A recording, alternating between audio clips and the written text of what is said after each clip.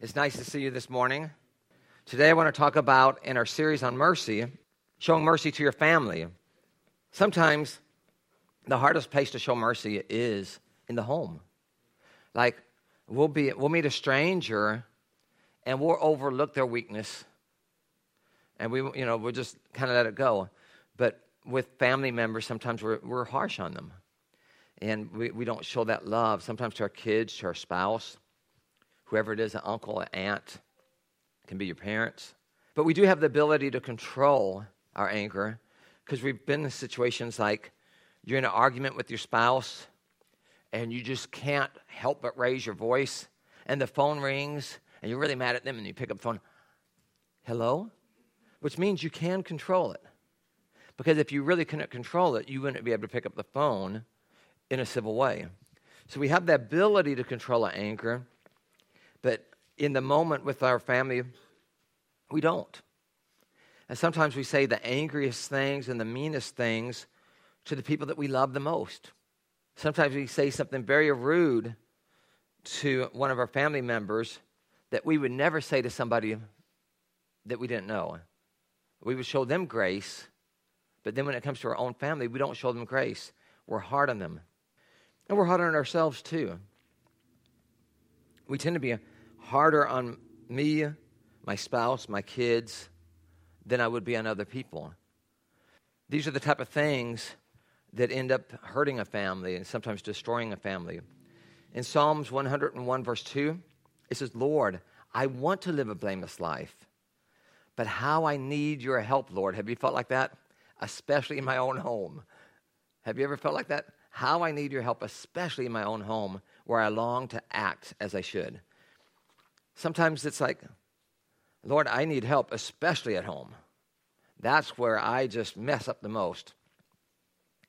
The word mercy goes hand in hand with the word love. You can't separate love from mercy. And we're going to look at a passage today that talks a lot about love, but it goes hand in hand with what we're saying. Now, you might think, I'm a loving person, but when it comes to that family member, and like I'm saying, it's not just a spouse or children, it could be that brother or sister. I found like in every family, there tends to be somebody that's difficult. Have you noticed that? If you're sitting there and you're thinking, there's nobody difficult in my family, then it's probably you. But there's difficult people in every family. At every workplace, wherever you go, there's always going to be somebody that tends to be difficult. So I might think, I'm a loving person, but when that family member who always tells stories and always gets the stories wrong, do you just show them grace, or do you publicly have to say, that's not how it goes, and always like correcting them in public in front of everybody? See, sometimes we think we're loving, but we're kind of rude sometimes to the people that we're closest to. If it was somebody else telling the story, we might keep our mouth shut. But it's because it's my uncle and he always gets it wrong, or my sister or my mom or whoever it is. Or we think that we're loving, but when someone makes the same mistake over and over again, are we harsh on them, or do we just let it go? I had a roommate, and every time we went to the grocery store, it would be like this almost every time. Like if we needed corn, he'd say, oh, I'll get it. I'll pick it up. And he'd bring cream corn, but it was exactly what we didn't need for what we were going to make. Or, oh, yeah, I'll stop by and get orange juice. And he would grab something. It would be orange drink, which is sugar water. But in his mind, he just saw it was orange, so he grabbed it. Right color, it must be correct. And because it was a constant thing, it used to irritate me, and I used to have arguments with this roommate of mine over things like that. But what happens is I wasn't demonstrating what mercy is.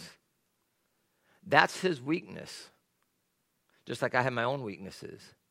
What he needs is grace. He needs to be talked about it, but he needs grace. Nobody needs to be belittled in their home, but we have a tendency to do that to people, the ones closest to us, because it irritates us more when it's them.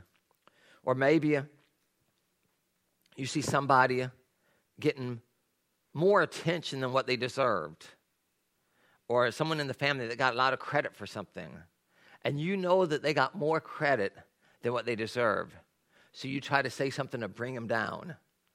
Instead of just saying, okay, someone's giving them credit. It doesn't matter who gets the credit if it makes them feel good. But no. I'm not going to let my sister get the credit for that. I'm going to bring her down so it comes to me. I'm the one that deserves the credit. And sometimes we treat family members like that. Instead of just like being happy, be happy that they got in the limelight a little bit. Doesn't matter if it's exactly right. But we don't have a merciful heart. We don't have a lot of grace sometimes when it comes to family. And we're harder on them than it would be with somebody else. Or they say something, and we always assume the worst motivation. We take it in the worst way. I've seen this with spouses, that they can't talk to each other because one of the two, no matter what you say, they'll find a way to take it in the worst possible way, and it breaks down communication. And usually it's two good-hearted people, but one person has this tendency to take things in the worst direction, and then it destroys the relationship. It destroys the marriage. It breaks down the communication where one person's always walking on eggshells around the other one because they don't know how to say it. They can't say it without it turning into a fight when they're just trying to have what they think is healthy communication. Am I more polite with strangers or am I more polite with my family? So I would guess showing mercy in the home with those closest to us, I think it's a problem that we all have to deal with. I don't think anybody has this down perfectly. I think we have weaknesses in this area. And mercy is love in action. I want to see that love in action at my home, with my wife, with my kids, with my parents, with my aunt, my uncle, those type of things.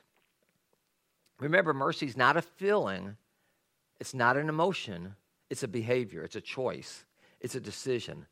I can feel that I'm a merciful person, but if I don't show mercy, I'm not being merciful. It's all about doing it, putting it into action. Real love is the same thing when you read about love in the Bible.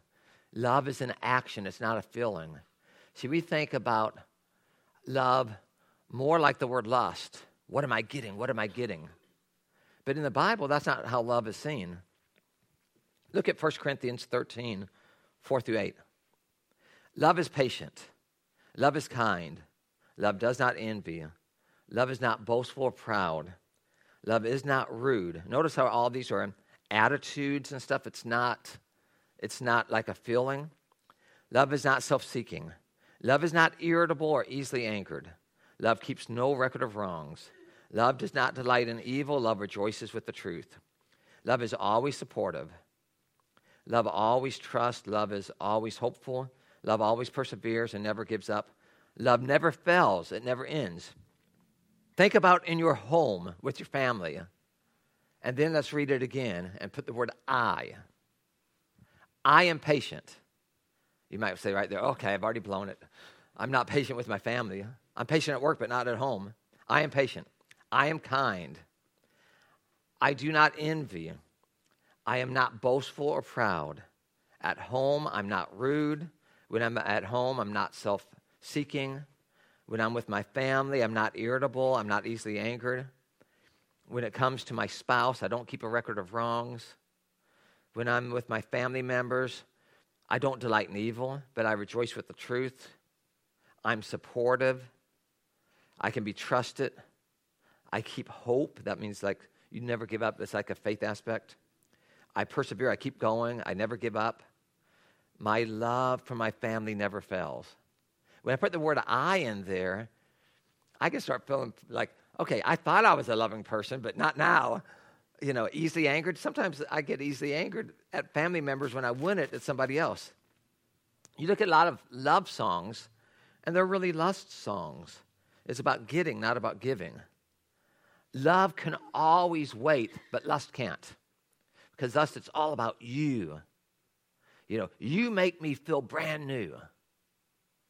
That's self-centeredness. Because love is about what you're doing for the other person. Love's focused always on how can I bless their life. It's not about me being blessed. That's how Jesus is with us. He's reaching out to us. He's loving on us. This is why I say, in a marriage, a lot of times you have a tick-on-dog relationship. The dog's there, And the tick is there just for himself, just for himself, just for himself. It's get, get, get. And after a while, I don't know of a dog that likes a tick. But that's sometimes how we try to treat a spouse. I'm the tick, and I'm there to get. Like they're going to meet my needs. And they can't meet your needs. Only God can. So it becomes like a tick and dog relationship. Except for most relationships I've seen, there's 2 ticks and no dog going at it, And that's not health. That's not love. Love is, what can I do to bless your life? What can I do to show you love? What can I do to meet your needs? It's not about me, me, me. It's about you. It's about being other-centered.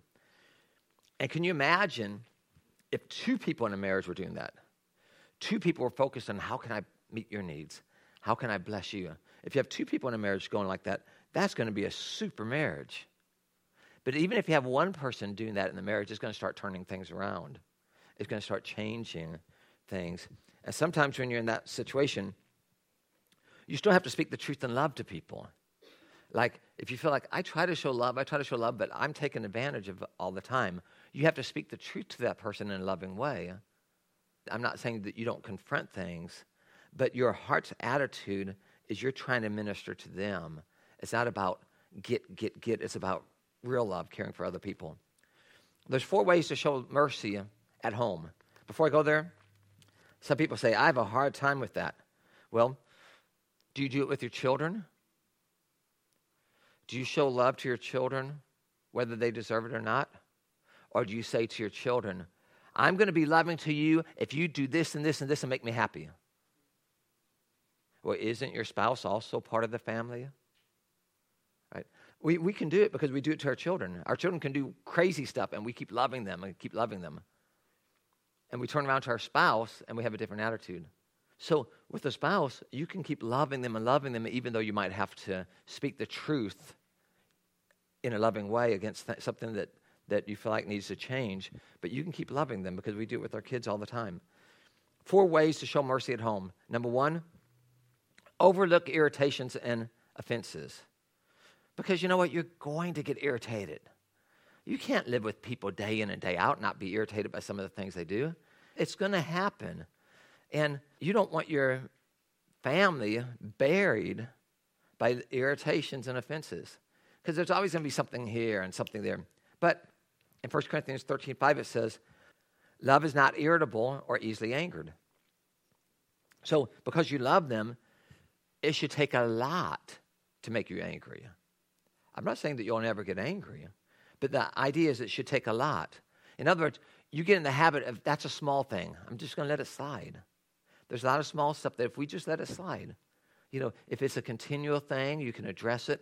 But there's a lot of things that we get upset about that really in the long run just don't matter.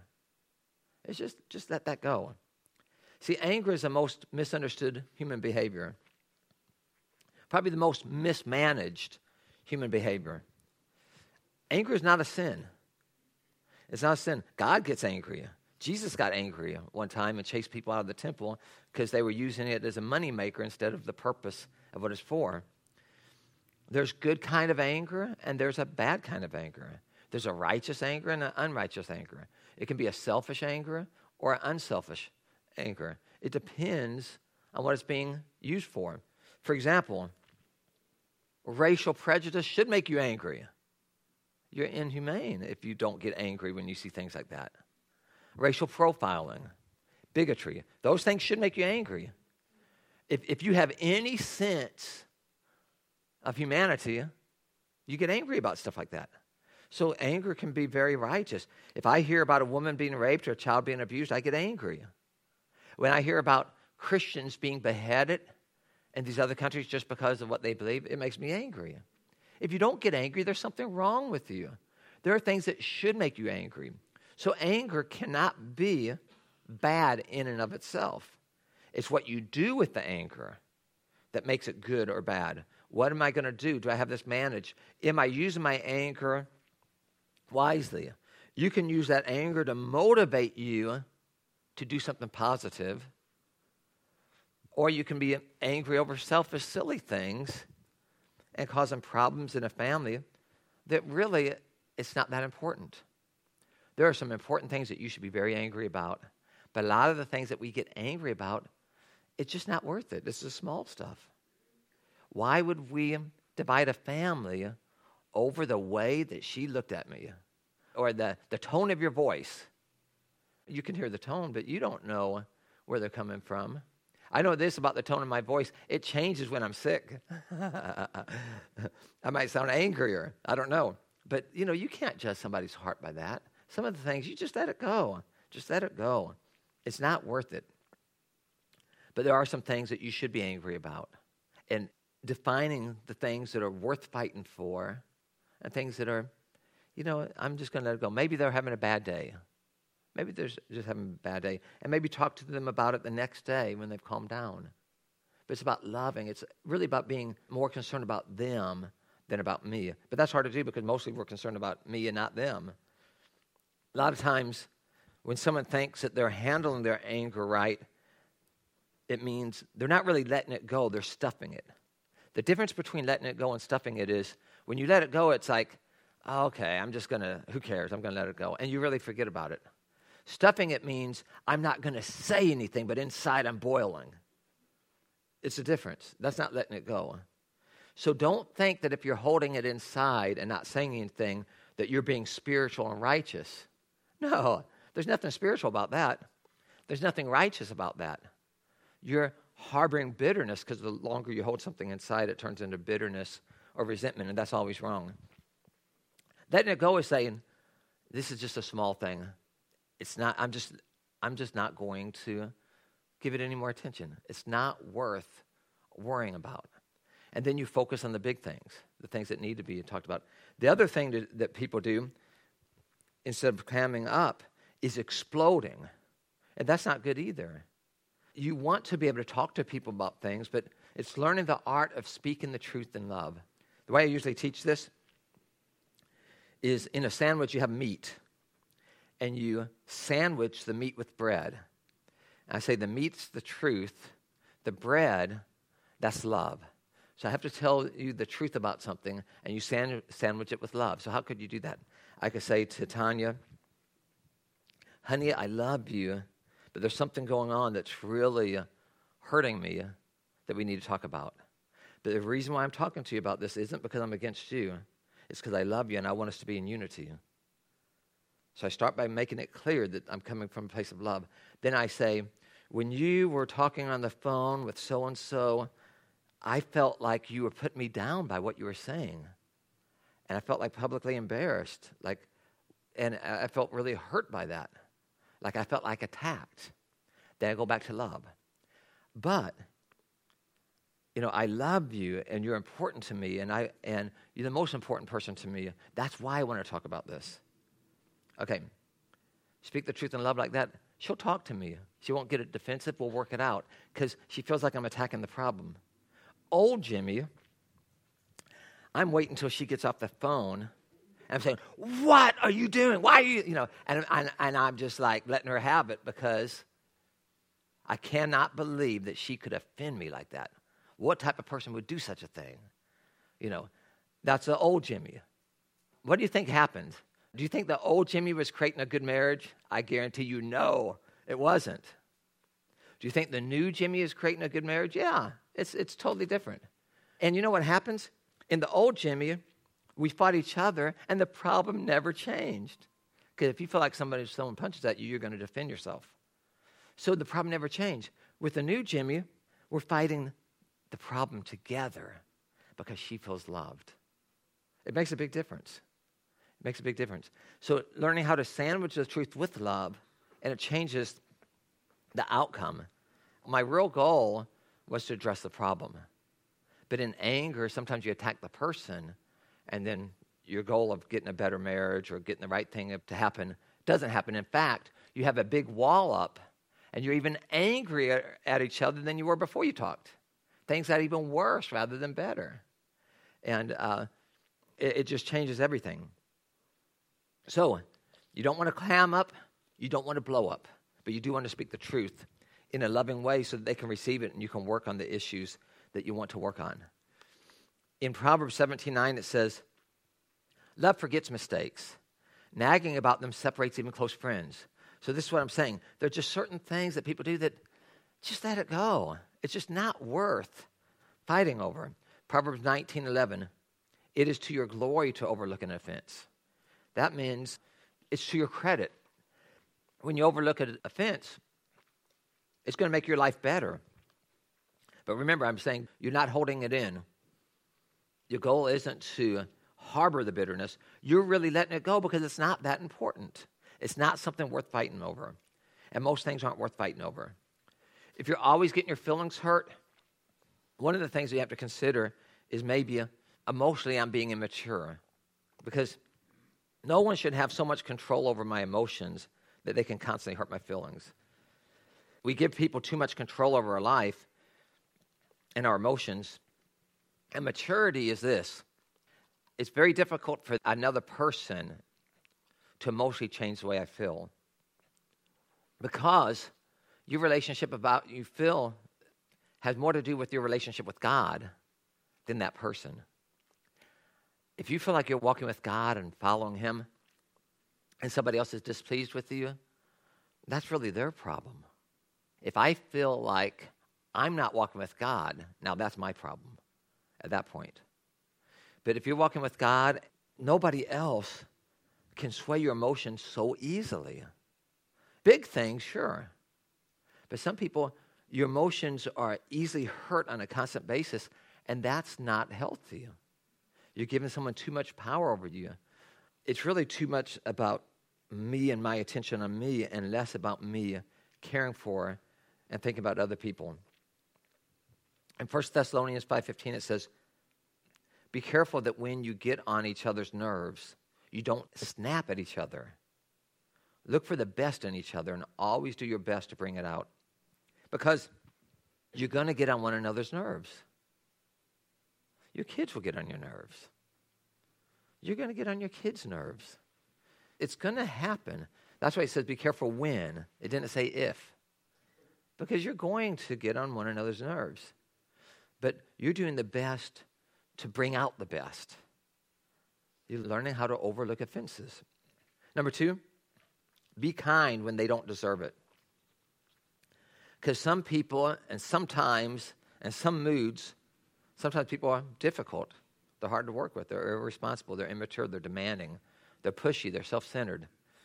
You know, they want everything their own way. They're aggressive, rude, destructive. Some people are like this on a regular basis. They're abusive. They're manipulative. They break promises. They're disloyal. Sometimes that's an attitude of a person in a moment.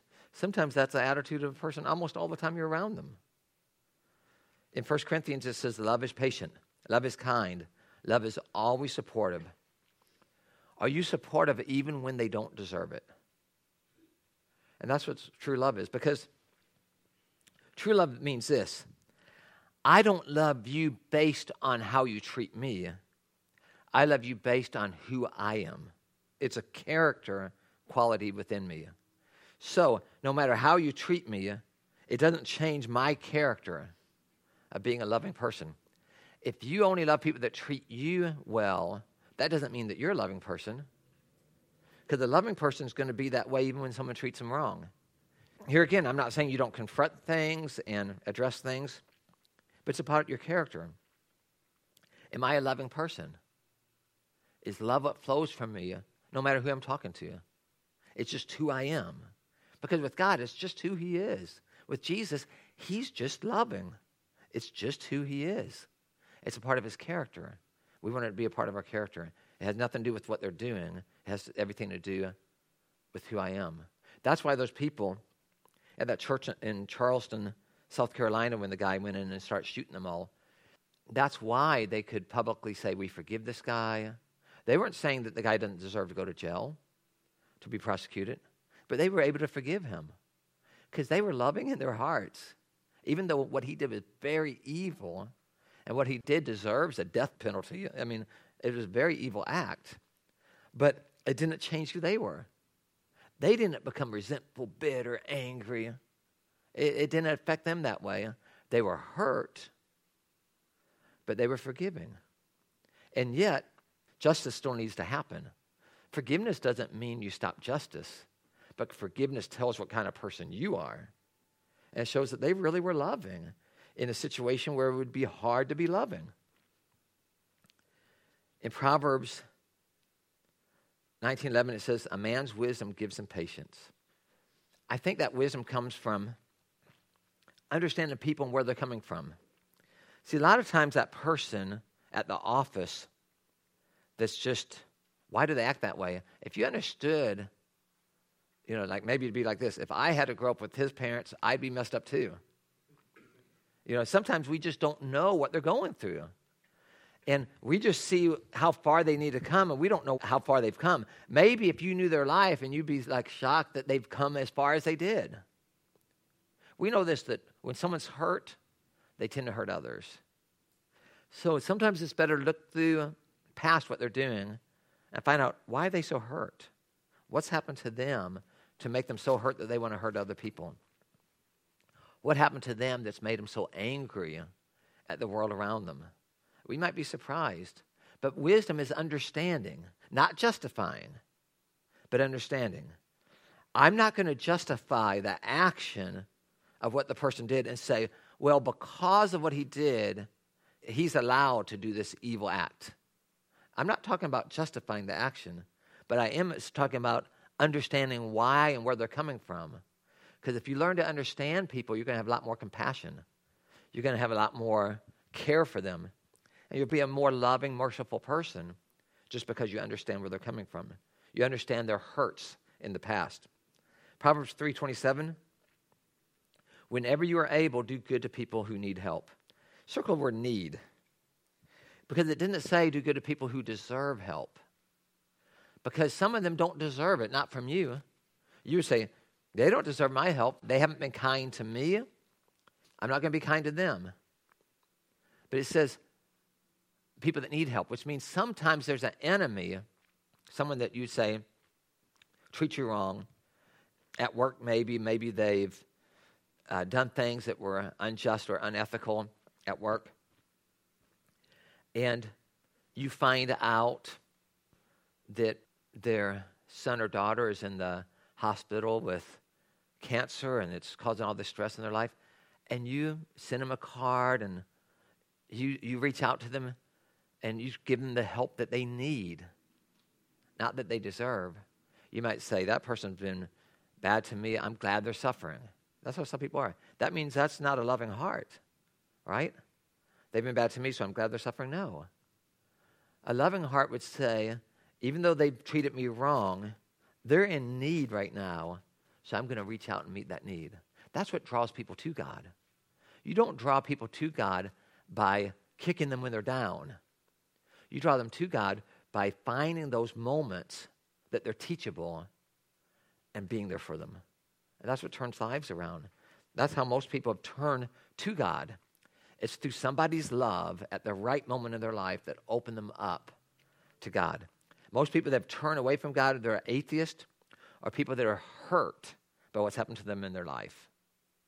So they've turned away because the loving God could not allow this to happen, so they hate God, and I don't believe in God anymore. But most people that are turned to God, it's the complete opposite. People of God showed them love at the right time, and that's what opened their hearts up to God. Proverbs 19:22, kindness makes a man attractive.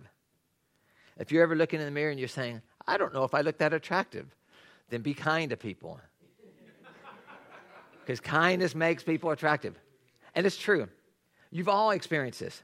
Have you ever met a guy or a woman who, when you first meet them, you think, wow, this person's beautiful.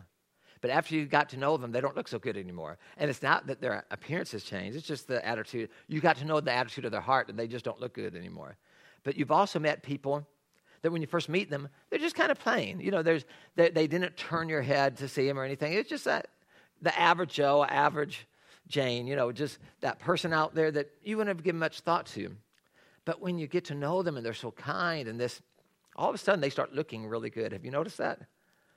Your attitude has a lot to do with what is real attraction. And that person that you wouldn't have noticed otherwise, their kindness and their attitude makes them look attractive to you. So maybe I should do a series on how to catch the right man or how to catch the right woman. One of them would be kind. In 1 Thessalonians 5:15, it says, don't be hateful to people just because they're hateful to you. Rather be good to each other and to everyone else. And that's the idea, is they don't deserve it, but it's a character of who you are. They don't deserve my kindness, but I'm a kind person. They don't deserve my love, but I'm a loving person. It's who I am. They don't deserve my mercy, but I'm a merciful person. And I don't deserve God's kindness, but he's kind, thank God. I don't deserve God's love, but he's loving. Praise God for that. Then number 3, let go of your past hurts. In 1 Corinthians 13:5, it says, love keeps no record of wrongs. Do you keep a mental record of everything your husband did wrong, or your brother did wrong, or your sister, or your wife, or your kids, or that aunt, or that uncle, and you keep a record of wrongs? So when you get in an argument with that person, you start saying, yeah, but you did this, and this, and this, and you save it up, and you keep bringing back the past to use as ammunition against them in your fights. Well, that's keeping a record of wrongs. And it says love doesn't do that. Love just forgets about it. It lets it go.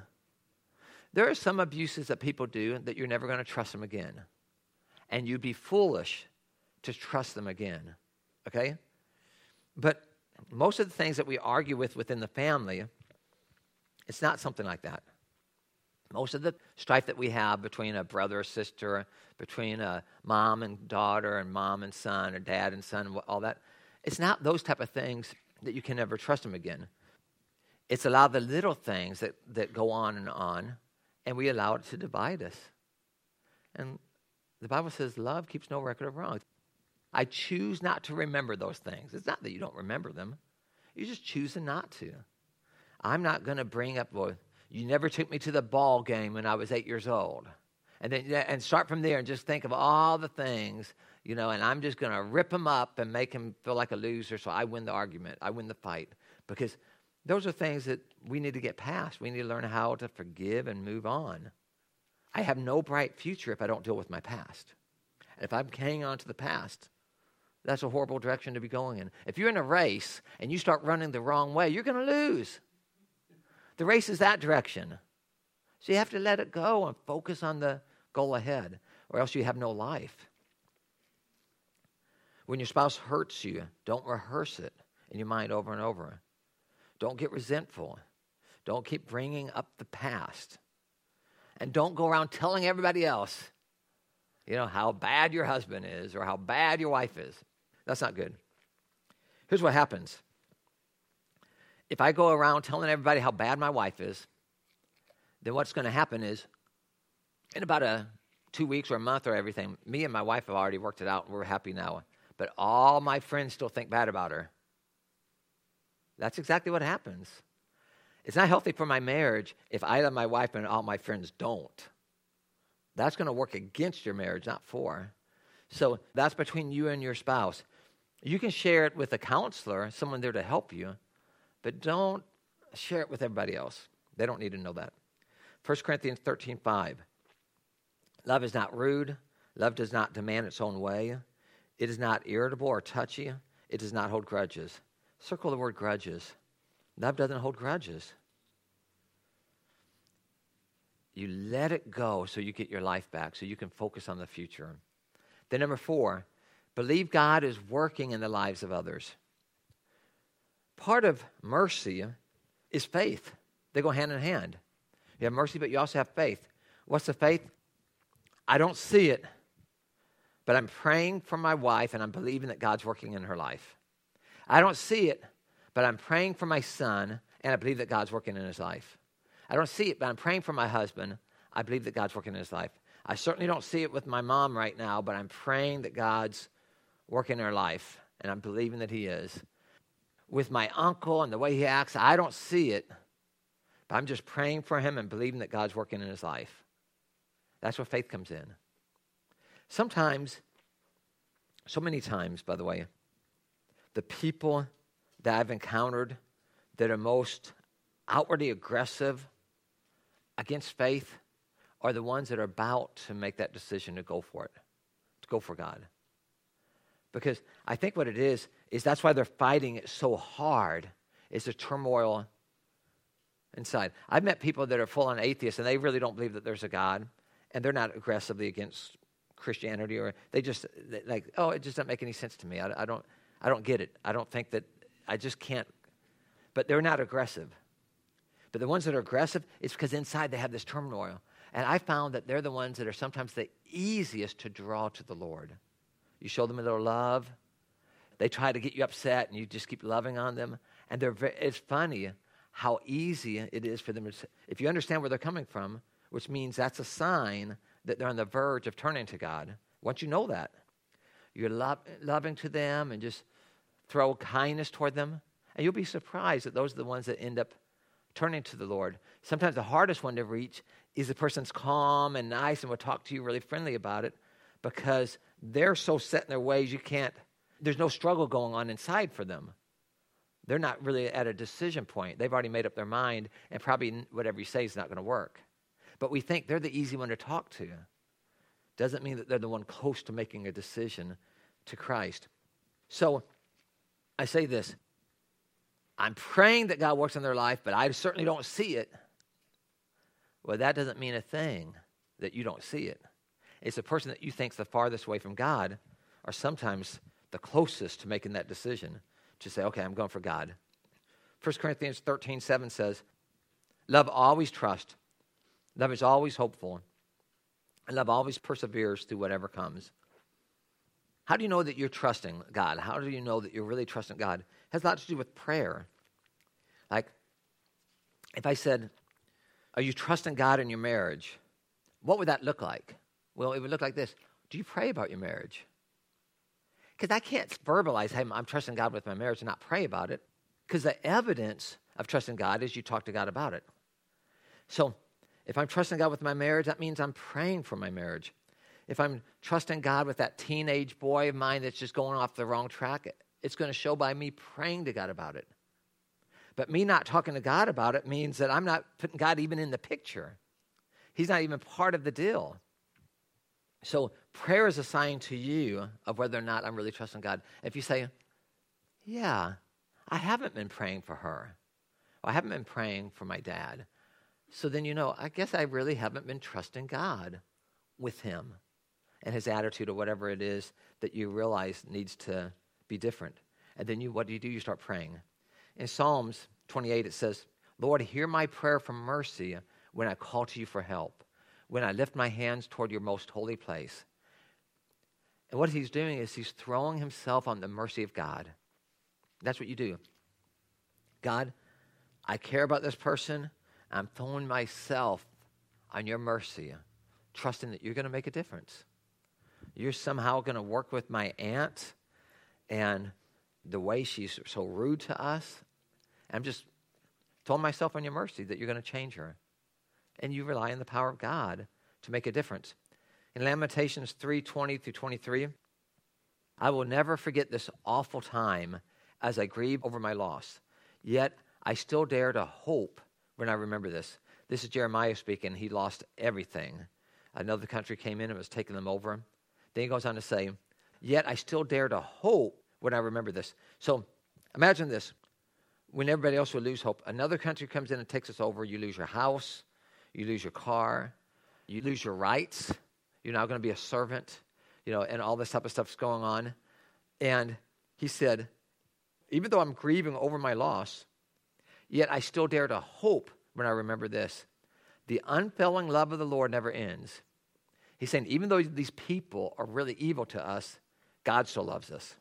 By his mercies, we have been kept from complete destruction. Like, praise God, I'm still alive, is what he's saying. The enemy came and praise God, I'm still alive. Great is his faithfulness. His mercies begin afresh each day. So notice how he saw the positive in something that it's hard to see positive. They take us over. I lose my house. I lose my car. I'm now a servant. How do you see the positive side with the negative side like that? And he saw the positive like, I'm still alive. And with that, there's still hope. As long as you're still alive, there's still hope for change. It's when you're dead, it's over. In the midst of something where it's so hard to see the positive, he saw the positive because he knew God. He knew God's mercy. He knew that God was greater than the problems. So my problems are things like this. How am I going to have enough money to pay the car payment? His problem was, I lost my car, I lost my house. I'm basically a slave now. I look at his problem, I look at my problem, I said, come on, I don't have any problems. If he can trust God, even in that situation, knowing God's still going to work things out. I just know God, he's going to work things out. If he can do that, but he was still grieving, then who am I to be so upset about, I hope I can make my car payment? My problems are nothing compared to his. If he can have hope, come on, I can have hope. I can say, okay, God, you're bigger than this. I'm not going to let it ruin my day. I'm just going to do everything I can in my ability to make that payment. I'm just going to trust that you work it out. And that's what you do.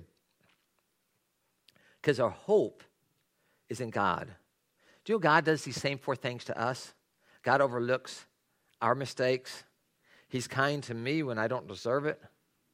He chooses to forgive my sins, things I've done wrong.